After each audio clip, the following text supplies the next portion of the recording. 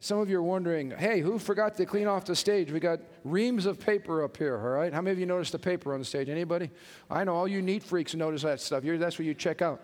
My mom's one of those people. She's checking out, make sure the stage is all in order and all that kind of stuff. No, we're not in order. I did this on purpose because elections have consequences, for crying out loud, and I'm just going to make it personal. There's 500 sheets of paper in one of these.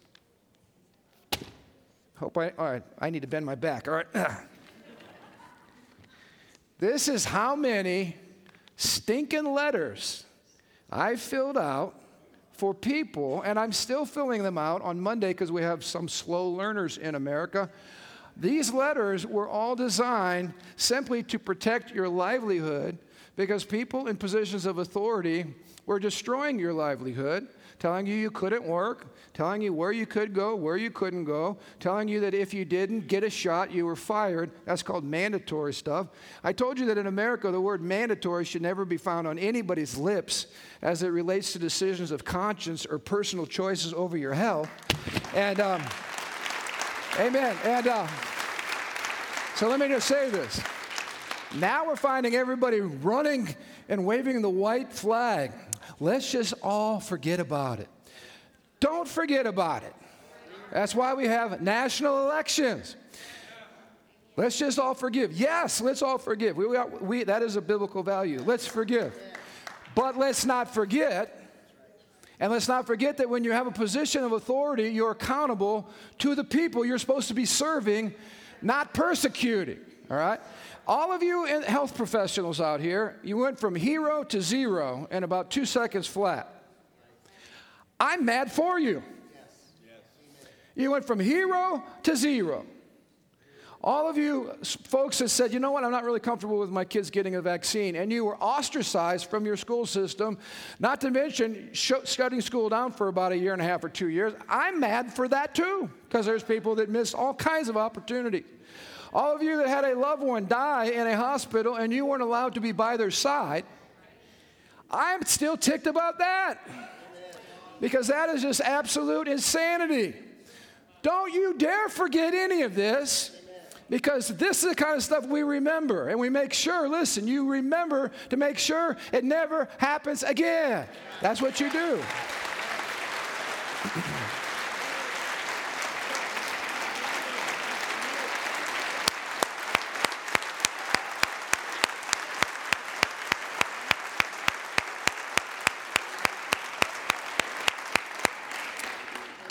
Now, I started a series last Sunday, a very important series called America's Hope, Sovereignty and Responsibility. And I started with sovereignty because I don't want ever to be accused at this church, or any of you, to be accused that somehow we are placing an idolatrous hope in government, and the government is our savior, and that if we just get the right people elected, everything's going to go great. We don't believe any of that. And that's why I started off by simply establishing the fact that we are in covenant with an amazing creator, and he is absolutely sovereign. How many times in Scripture have you come across a phrase like this?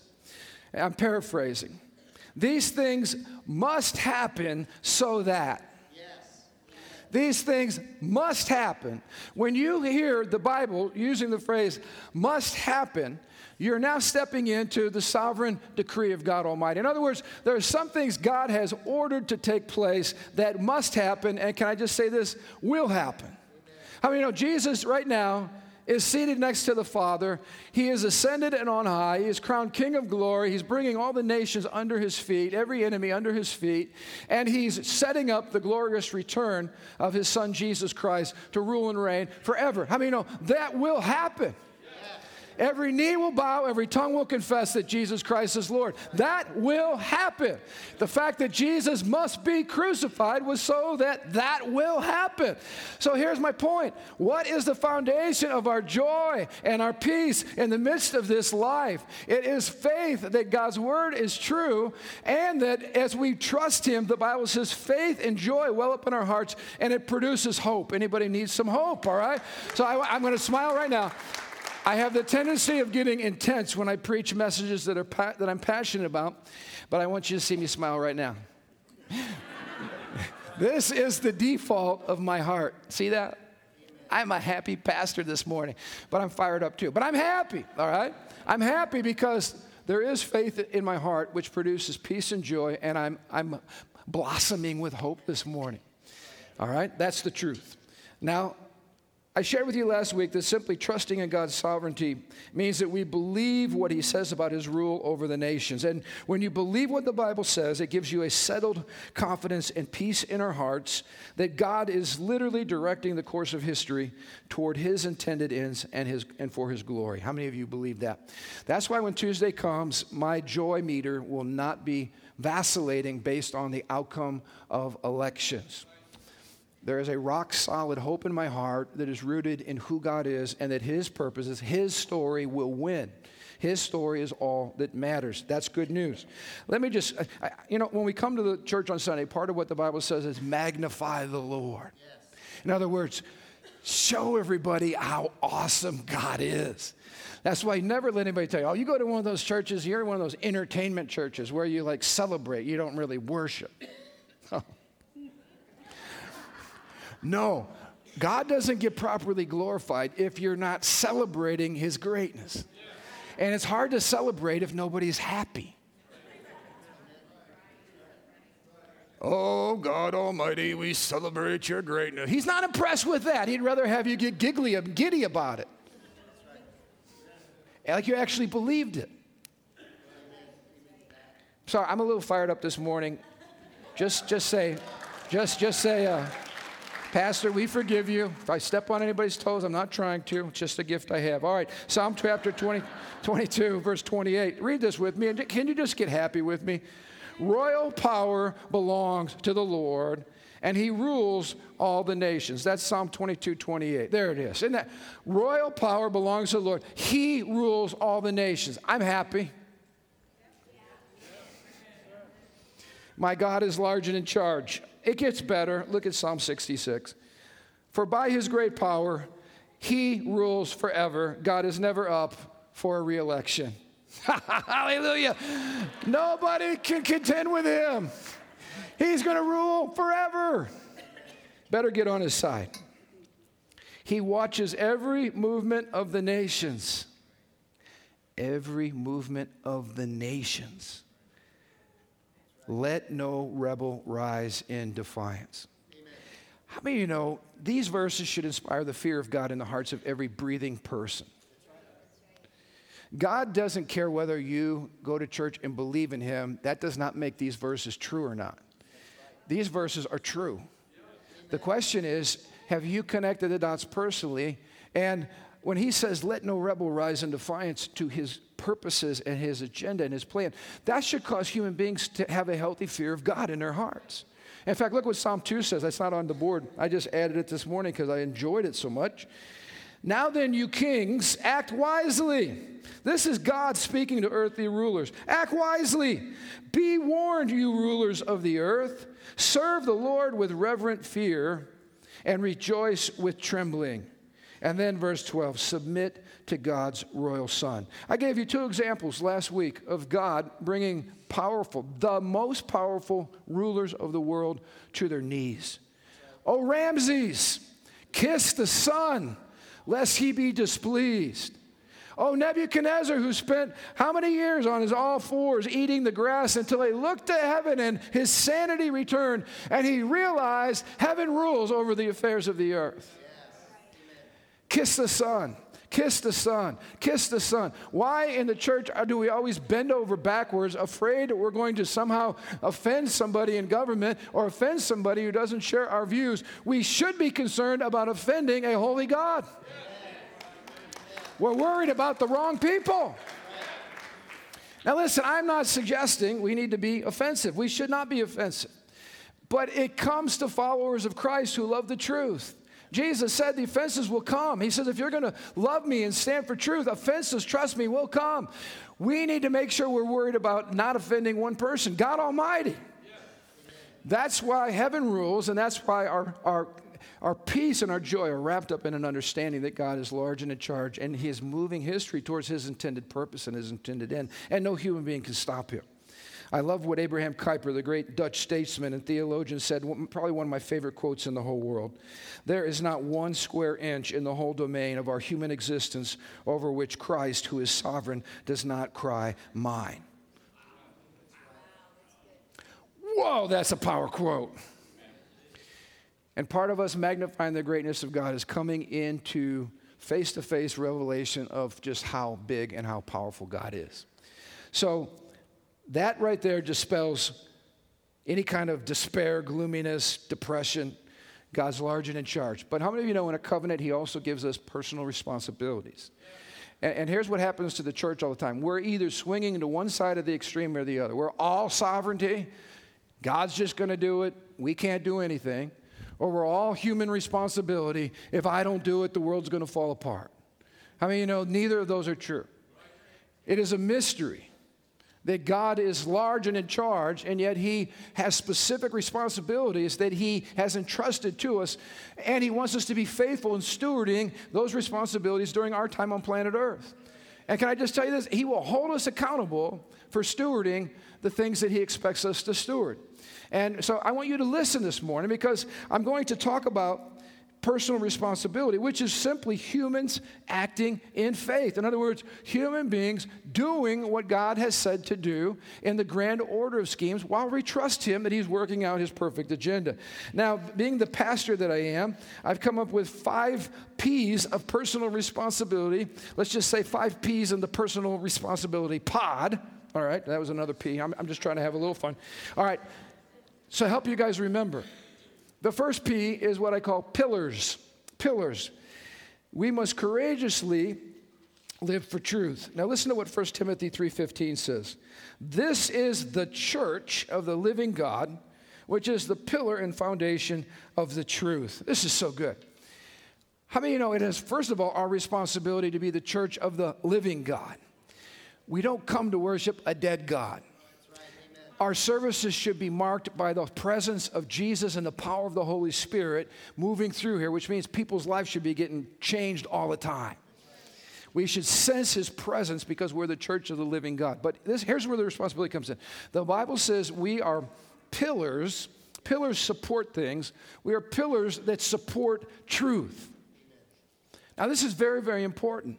Your responsibility and my responsibility while we're alive is to speak the truth and live the truth. Sounds simple, doesn't it? But it's not simple. I mean, you know, the culture we live in, led by the enemy in so many ways, the father of lies, that's the devil's name, the father of lies. His whole kingdom is built on lies and misinformation. But the opposite is also true. While his kingdom is built on lies, the kingdom of God is built on truth. And God wants us to know the truth and speak the truth. Now, it's interesting. I just want to remind you, everything we as believers are being accused of in our culture today is, like for instance, we're accused of promoting disinformation and we're threats to democracy. Can I just tell you, everybody that's spouting all that stuff, they're the ones promoting disinformation and they're the ones who are threats to democracy. Whatever you're hearing, trust me, from the media, which has become a mouthpiece of misinformation, is just the opposite of what's true, which is why they have very little integrity and why they have very little viewership anymore, because I think most of us have kind of figured that out. We don't need a misinformation department to censor your speech. In fact, you and I, as believers in Jesus Christ with the Word of God, can I just pop everybody's bubble?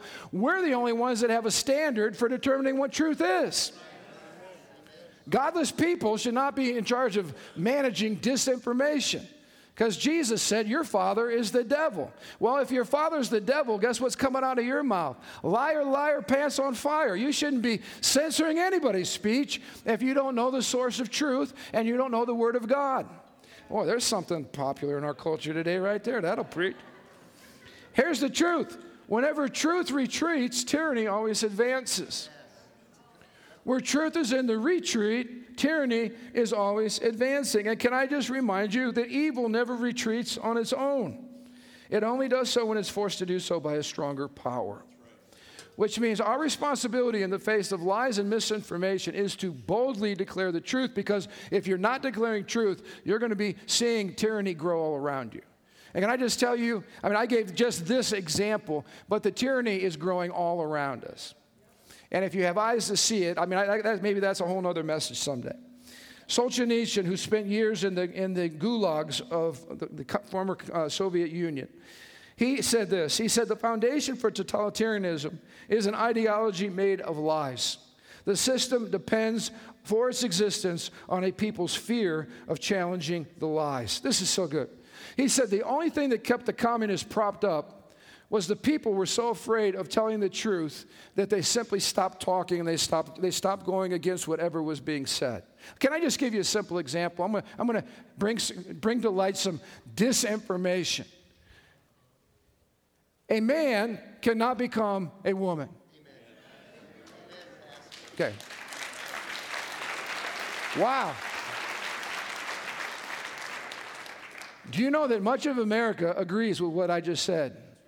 But very few people have the guts to say it. And because you won't say it, the tyranny keeps growing.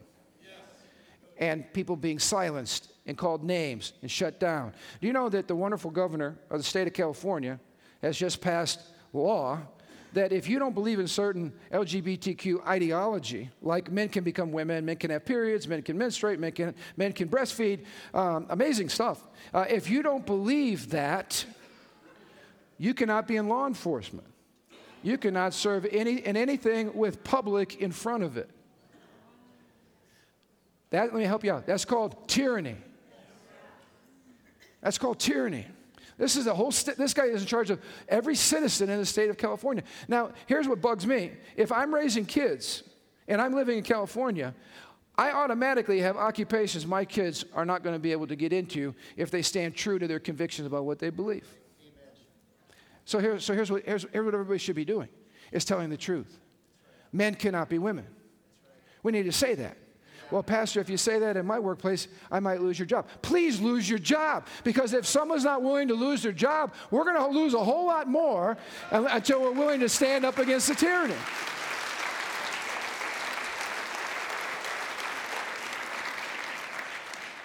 The great reason for the existence of the church, Christ's body, is to introduce truth back into a world that has been saturated and poisoned with error. And let me just say something. This is so important. There are pastors today who say, you know what? Those issues are controversial issues. Let's just focus on the love of Jesus. Let's stay away from conflict. The church should not be about conflict. We should be about unity. Time out. Anytime you're having somebody tell you that you have to let truth suffer for the sake of love, you have a fundamental misunderstanding of both concepts. In the kingdom of God, the coin of the kingdom has love on one side and truth on the other side. They are inseparable. They never work in disagreement. They always work in harmony. Let me just share a verse with you that's very helpful. 1 Corinthians 13, verse 6, love does not rejoice about injustice, but rejoices whenever truth wins out. Wasn't it amazing that many churches found themselves in this kind of awkward position? Maybe they prayed all their lives to see Roe v. Wade come crashing down, to see justice for the unborn, and then all of a sudden when it happens, many pastors couldn't even say it from the pulpit because they didn't want to make anybody uncomfortable. But the Bible says when truth wins out, when injustice is defeated, love wins. There should be a celebration about that. But we're so confused, we don't even know what to do.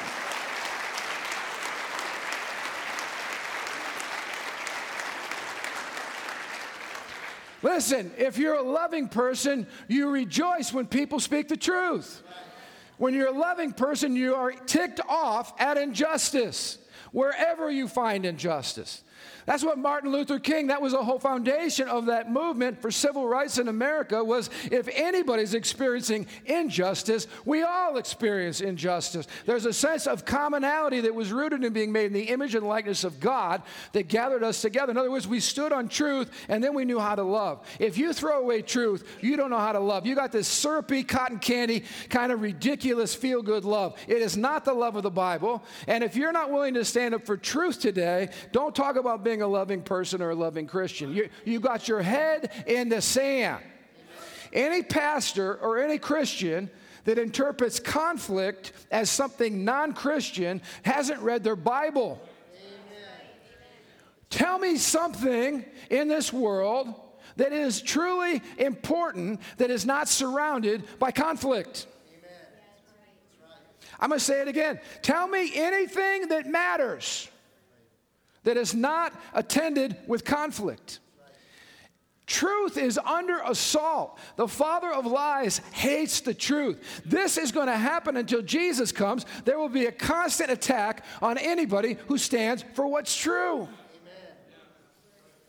Are you a follower of Christ? I'm going to say that again. Are you a follower of Christ? He is the truth.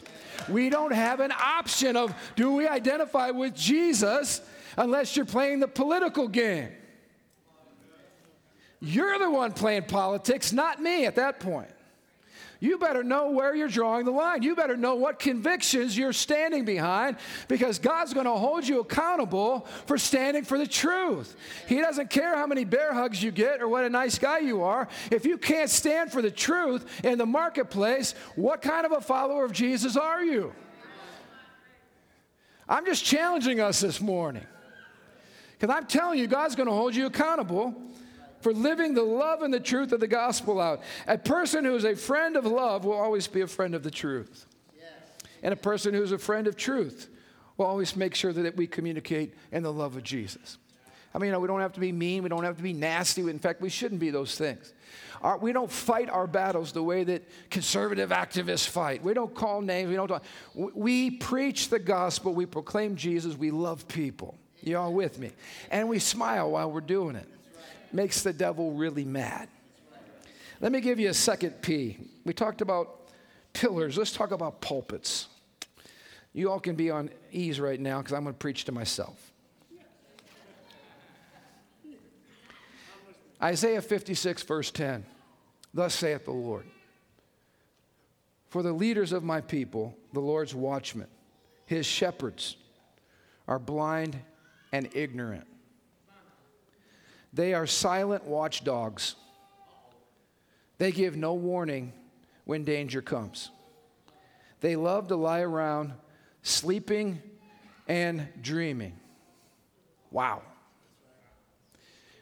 Do you know that the job of the pulpit is to be a watchman on the wall and to warn the sheep when danger is coming? The purpose of a pastor is to discern the heart of God and to apply the Word of God and steward the Word of God for the season in which they're living in. A pastor that does not have the courage to confront the controversial issues of their day is a sleeping dog. Amen. Amen.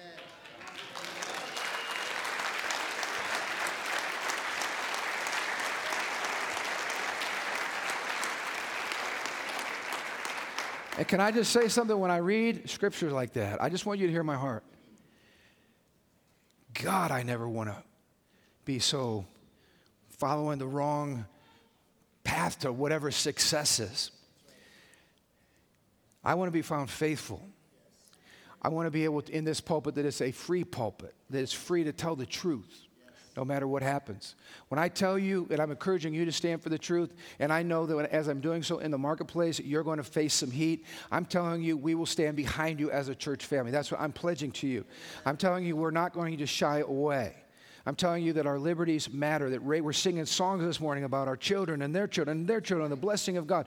Do you know if you do not steward the freedom that you have, that is not the future for your children. You have to steward the future. You have to steward these decisions. You have to fight for liberty. You have to believe that it matters. You have to get in the game. Now, this is interesting to me because when you study history, what I realize, and how many of you know if you don't study history, you become enslaved to the present moment.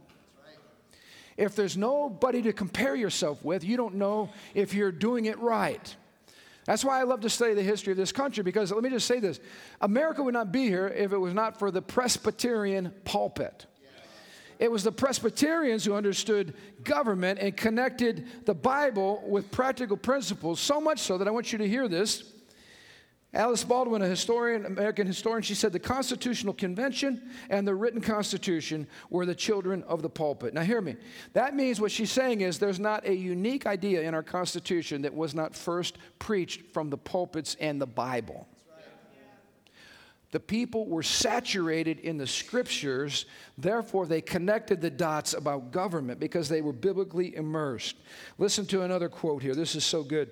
The ministers of the Revolution were like their Puritan predecessors, bold and fearless in the cause of their country. Did you hear what I just said?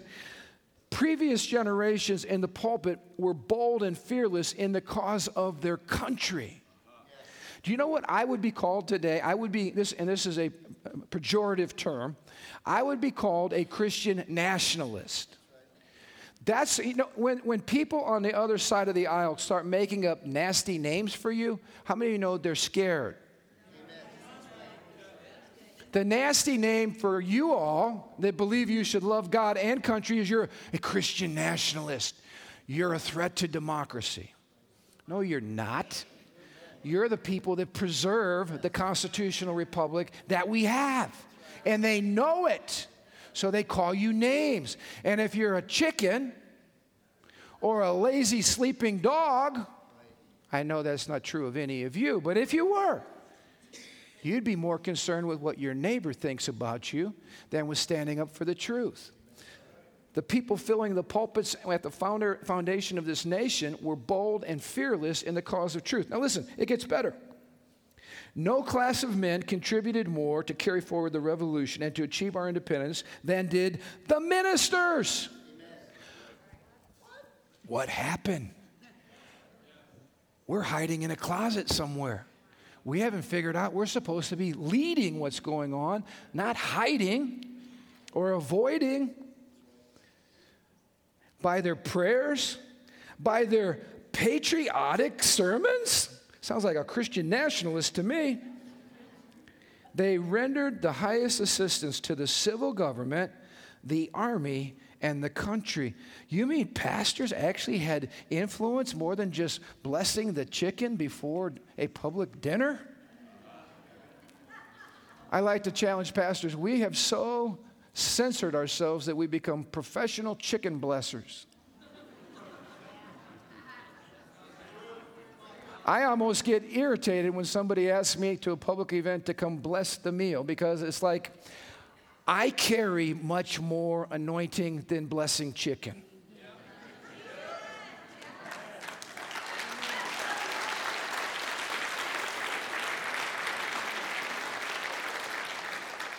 Any of y'all can bless the chicken. You don't need the clergyman to do that. When the British arrived on American soil, you all remember Paul Revere made his famous midnight ride.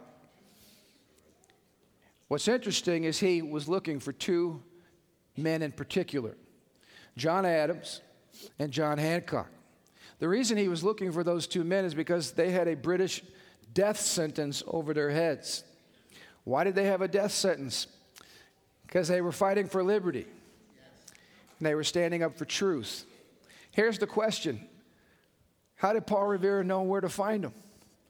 Hey, where's John Adams? Where's John Hancock? Where would they be hanging out? Did he go to the strip club? No. Did he go to the bar? Nah, they weren't there. Did they go to the horse racing? No, they wouldn't. I know where he's on the golf course. Nah. You know where they found him? At their pastor's house. The pastor's name was Jonas Clark. And when they arrived at Jonas Clark's house, Paul Revere said the British are here.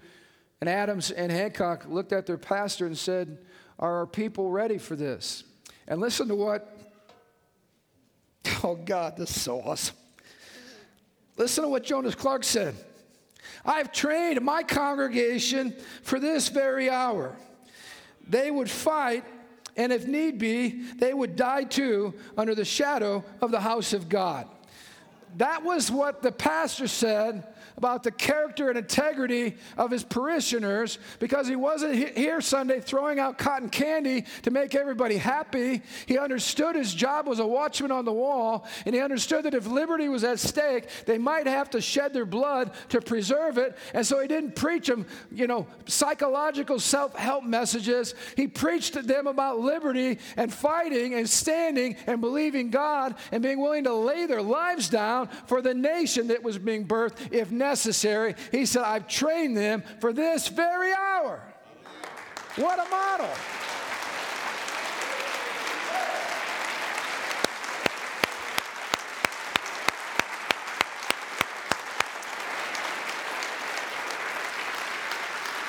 And I want you to hear this. I want you to hear this.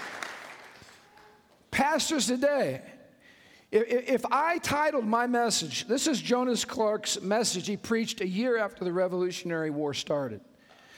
This is the most politically incorrect message you'll ever hear. If he preached this today, every media outlet and most of the pulpits would attack him for his speech. Listen to the title of this message. The Fate of Bloodthirsty Oppressors and God's Tender Care of His Distressed People. I'm going to say it again. The fate of bloodthirsty oppressors and God's tender care of His distressed people. That sounds like a message I want to sit around and listen to. When people are attacking your liberties, they are bloodthirsty oppressors. They might be hiding behind a certain Democratic, Republican label. Whatever political party they have. They might be a communist, a socialist, a progressive. I don't care the label. If they're oppressing you, they do not get a group hug. They get a rebuke. And you resist that. When we're mutilating our children under the guise of some of this gender bender theology that's going around, and we're taking off breasts and genitals in the name of whatever, you don't sit back and go, oh, isn't that cute? Let's just love people. Hey, que sera, sera. No, because you love truth, you hate injustice. Amen. And you do something about it. When you have leaders that are running on a platform that says, if you elect our party, we will pass a national referendum on abortion, making abortion legal through all 9 months of pregnancy, including if the baby's coming out of the birth canal, you can murder that baby. You don't say, hey, que sera, sera. You say that party is evil. Yeah. It is wicked.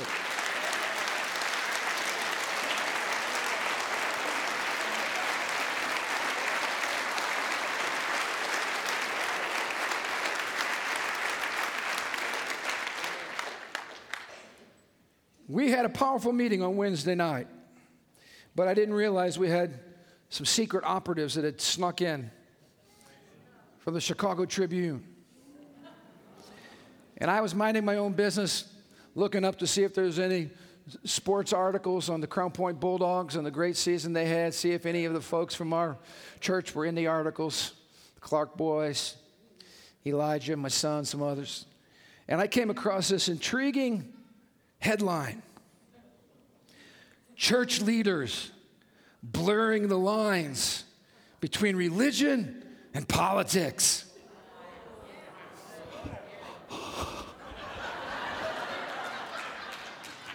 And so I'm like, wow, I got to read that article, because if I don't know those guys yet, I want to know them. I want to send them a friend request on social media. And then to my amazement, I found out they were writing about me.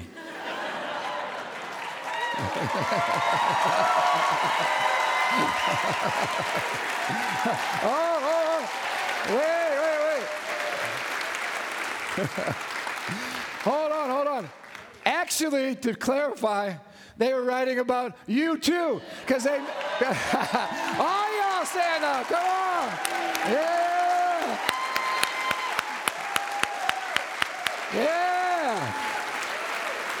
Woo! It seems like what triggered them is that we had the audacity to talk about a lane that they have written off as untouchable, sacred, sacrosanct. No, I'm not talking about the church. I'm talking about government. Blurring the lines. Let me just clarify. We're not blurring nothing. We're making it crystal clear that the lines that have been blurred by those on the opposite side, we're putting them back really nice and dark. Let me give you an illustration.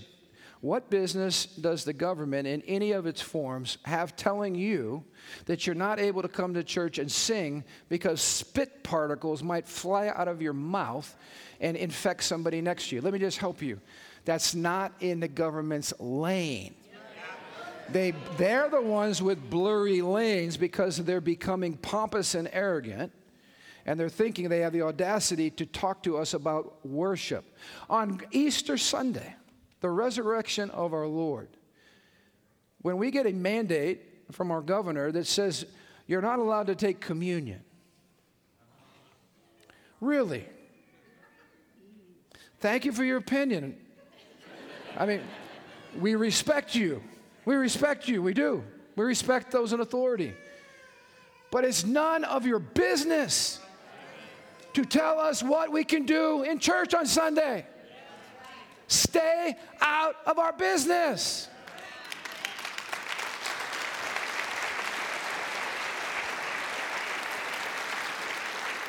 Yeah, I'm wanting to remind you of these things.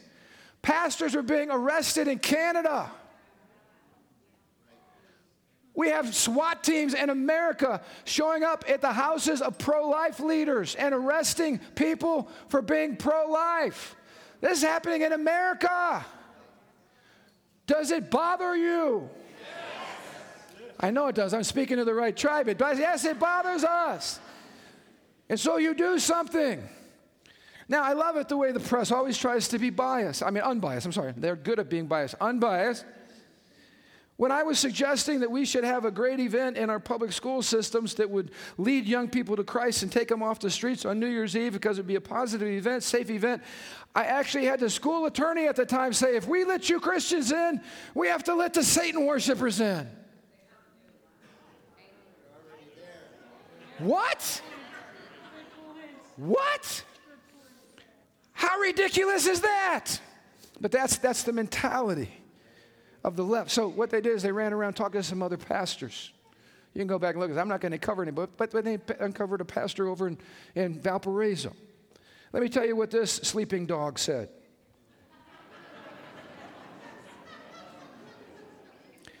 This Valparaiso pastor supports reproductive rights.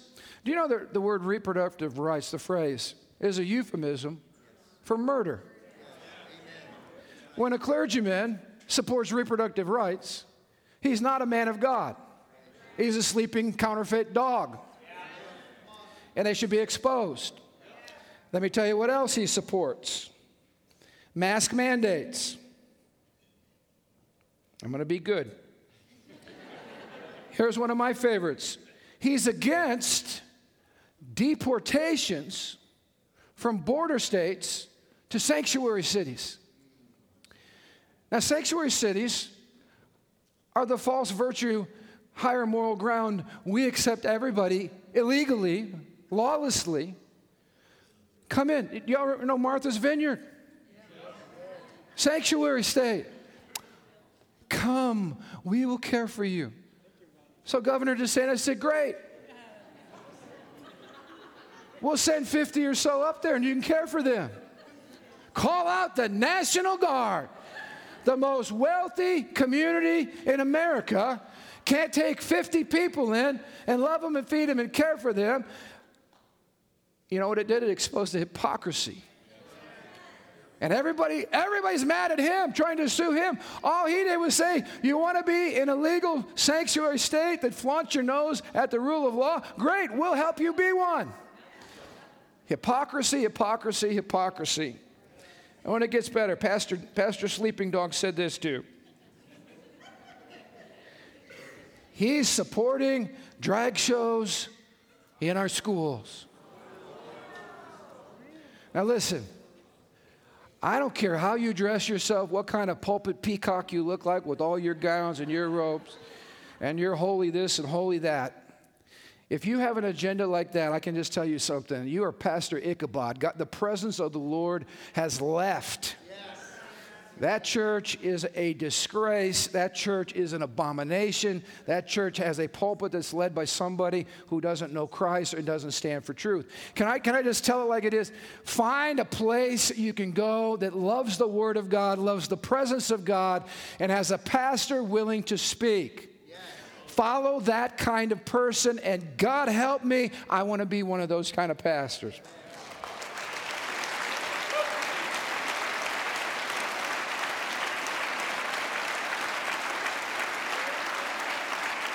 Amen. I got 3 more P's to shuck from this pod, and I'll be quick. The third P is prayer. We must passionately express our dependence on God as we decree His purposes for planet Earth. Listen to what the Bible says, 1 Timothy chapter 2. First of all, I urge you that supplications and prayers and intercessions and thanksgivings be made for all people, for kings and for all who are in high positions. Here's why, though. It's important. Why? That we, us, may lead a peaceful and quiet life, godly and dignified in every way. Amen. Why do we pray for government? So that it stays benign. Yes. We don't want it to get cancerous. Because the goal is we should be able to conduct our business before God, work, raise our children, do what we do, worship, care for the community. We should be able to do all of this stuff without government interference. Right. That's why you pray for your government, so that we can live peacefully. Because I told you before, government's going to be your greatest threat. Bad government is always your greatest threat to your liberties. So let's pray. Tonight, I'm just going to say this boldly. Jennifer Ruth Green was the one who approached me about having a night of prayer for the candidates, not just for her, but for any candidate who's God-fearing. And I told her, thank you, first of all, for asking for that. We do one of those nights on the Sunday night before every Tuesday election because we want to pray in the election. It's a good idea, huh? But what politicians are running around asking for pastors and for God's people to simply pray for them? This is not going to be any political stumping tonight. There's no, I'm going to vote for me, I'm going to stand for X, Y, Z. None of that's going to happen. And can I just say this?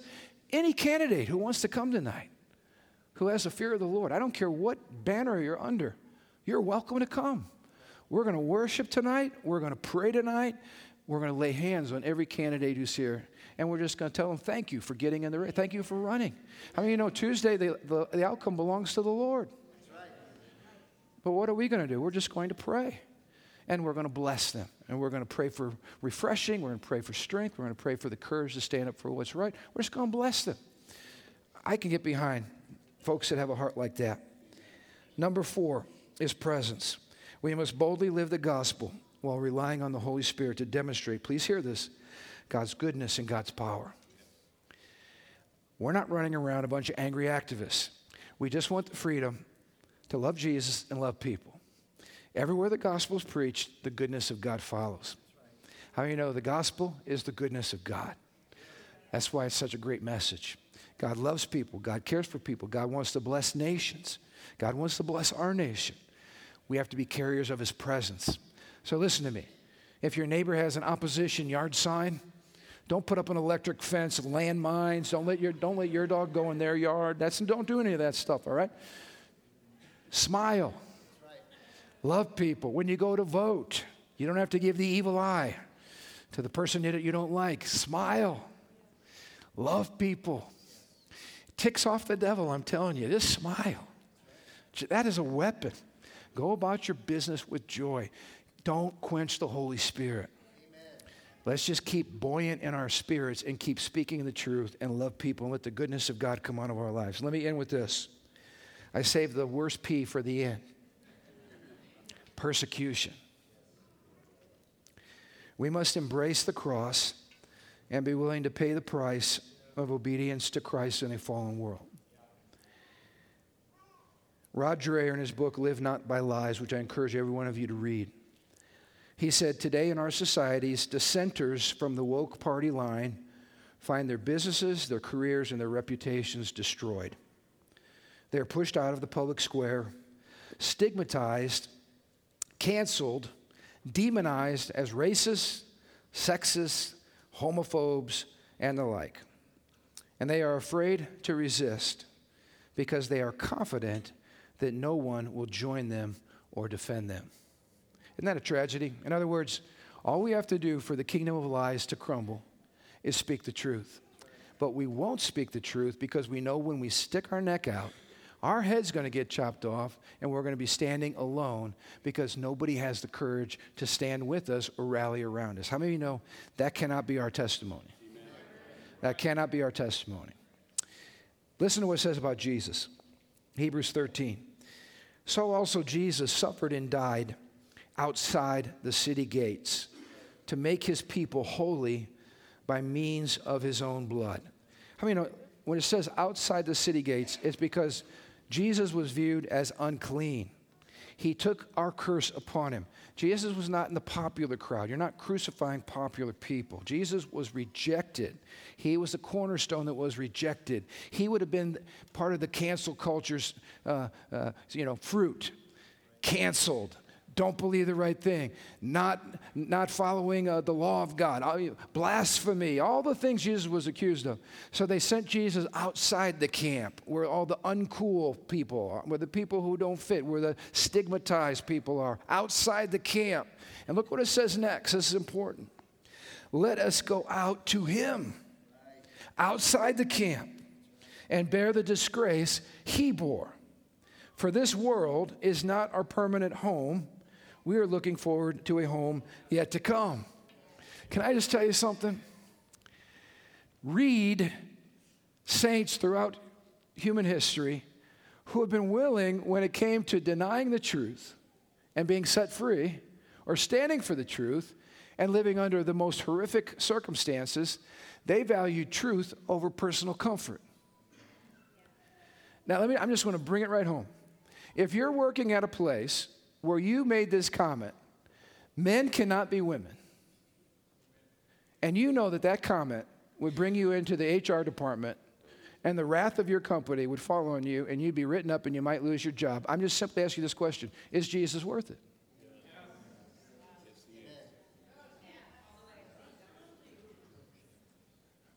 Is he worth it? Because talk's cheap until it's expensive.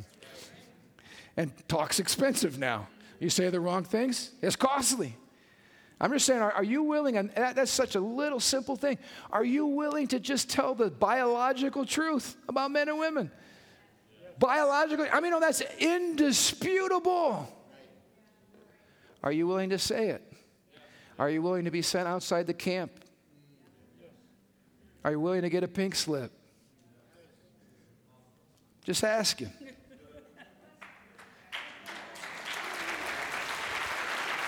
Let me close with this. Rod Dreher also said this. Please listen, this is a penetrating comment.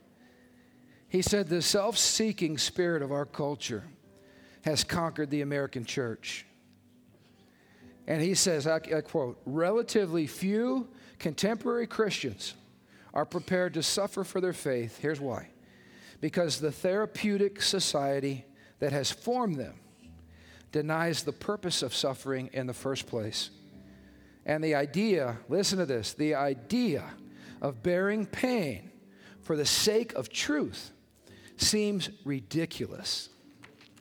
If comfort is your goal and pleasure is your God, and you can go to a lot of churches that will feed that, why would you suffer for the sake of truth? What a ridiculous comment if suffering makes me feel unpleasant.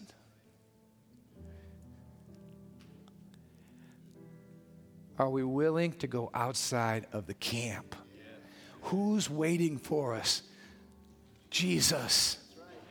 Who's waiting for you? Your pastor. Who's waiting for you? Oh, here's some more living stoners out here. Sweet, our tribe is here. Outside the camp with our Savior and with the presence of God and with purpose and with our integrity intact because we're not selling out and believing lies even when we know they're not true. We're not going to keep clapping. We're going to stand for truth. Will you stand to your feet with me? I want to pray for us. Father, thank you for partnering with us that we can have legitimate responsibilities in this life that matter. Like today matters. Our choices matter. Tuesday, it matters whether we show up or not. Tuesday, it matters whether we vote biblically and we vote according to the Bible or we vote according to parties or people or personalities. God, may we be found faithful. And God, may we care about truth, and may we rejoice when truth wins. May we love the truth. And God, may we never shy back. Lord, there's way too much at stake. God, we cry out to you for America. We cry out to you for the Church of Jesus Christ. Lord, we pray that the pulpits would burn again with fire. We pray that the church would be pillars, that together we would lock our shoulders, lock our arms, and hold up and declare the truth about Jesus Christ in a culture that's in bondage to the lies. Father, thank you for this privilege. And Lord, we don't say it casually. Jesus, you were crucified outside of the camp, on a hill, outside a garbage dump. That's what they thought of you. Lord, may we not be so enamored with what people think about us. May we live for an audience of one. And may we honor you, Lord, with all of our life and all of our breath until you come. We pray this all in Jesus' mighty name. And everybody said, amen, amen. Hey, have a great week tonight, 6 o'clock.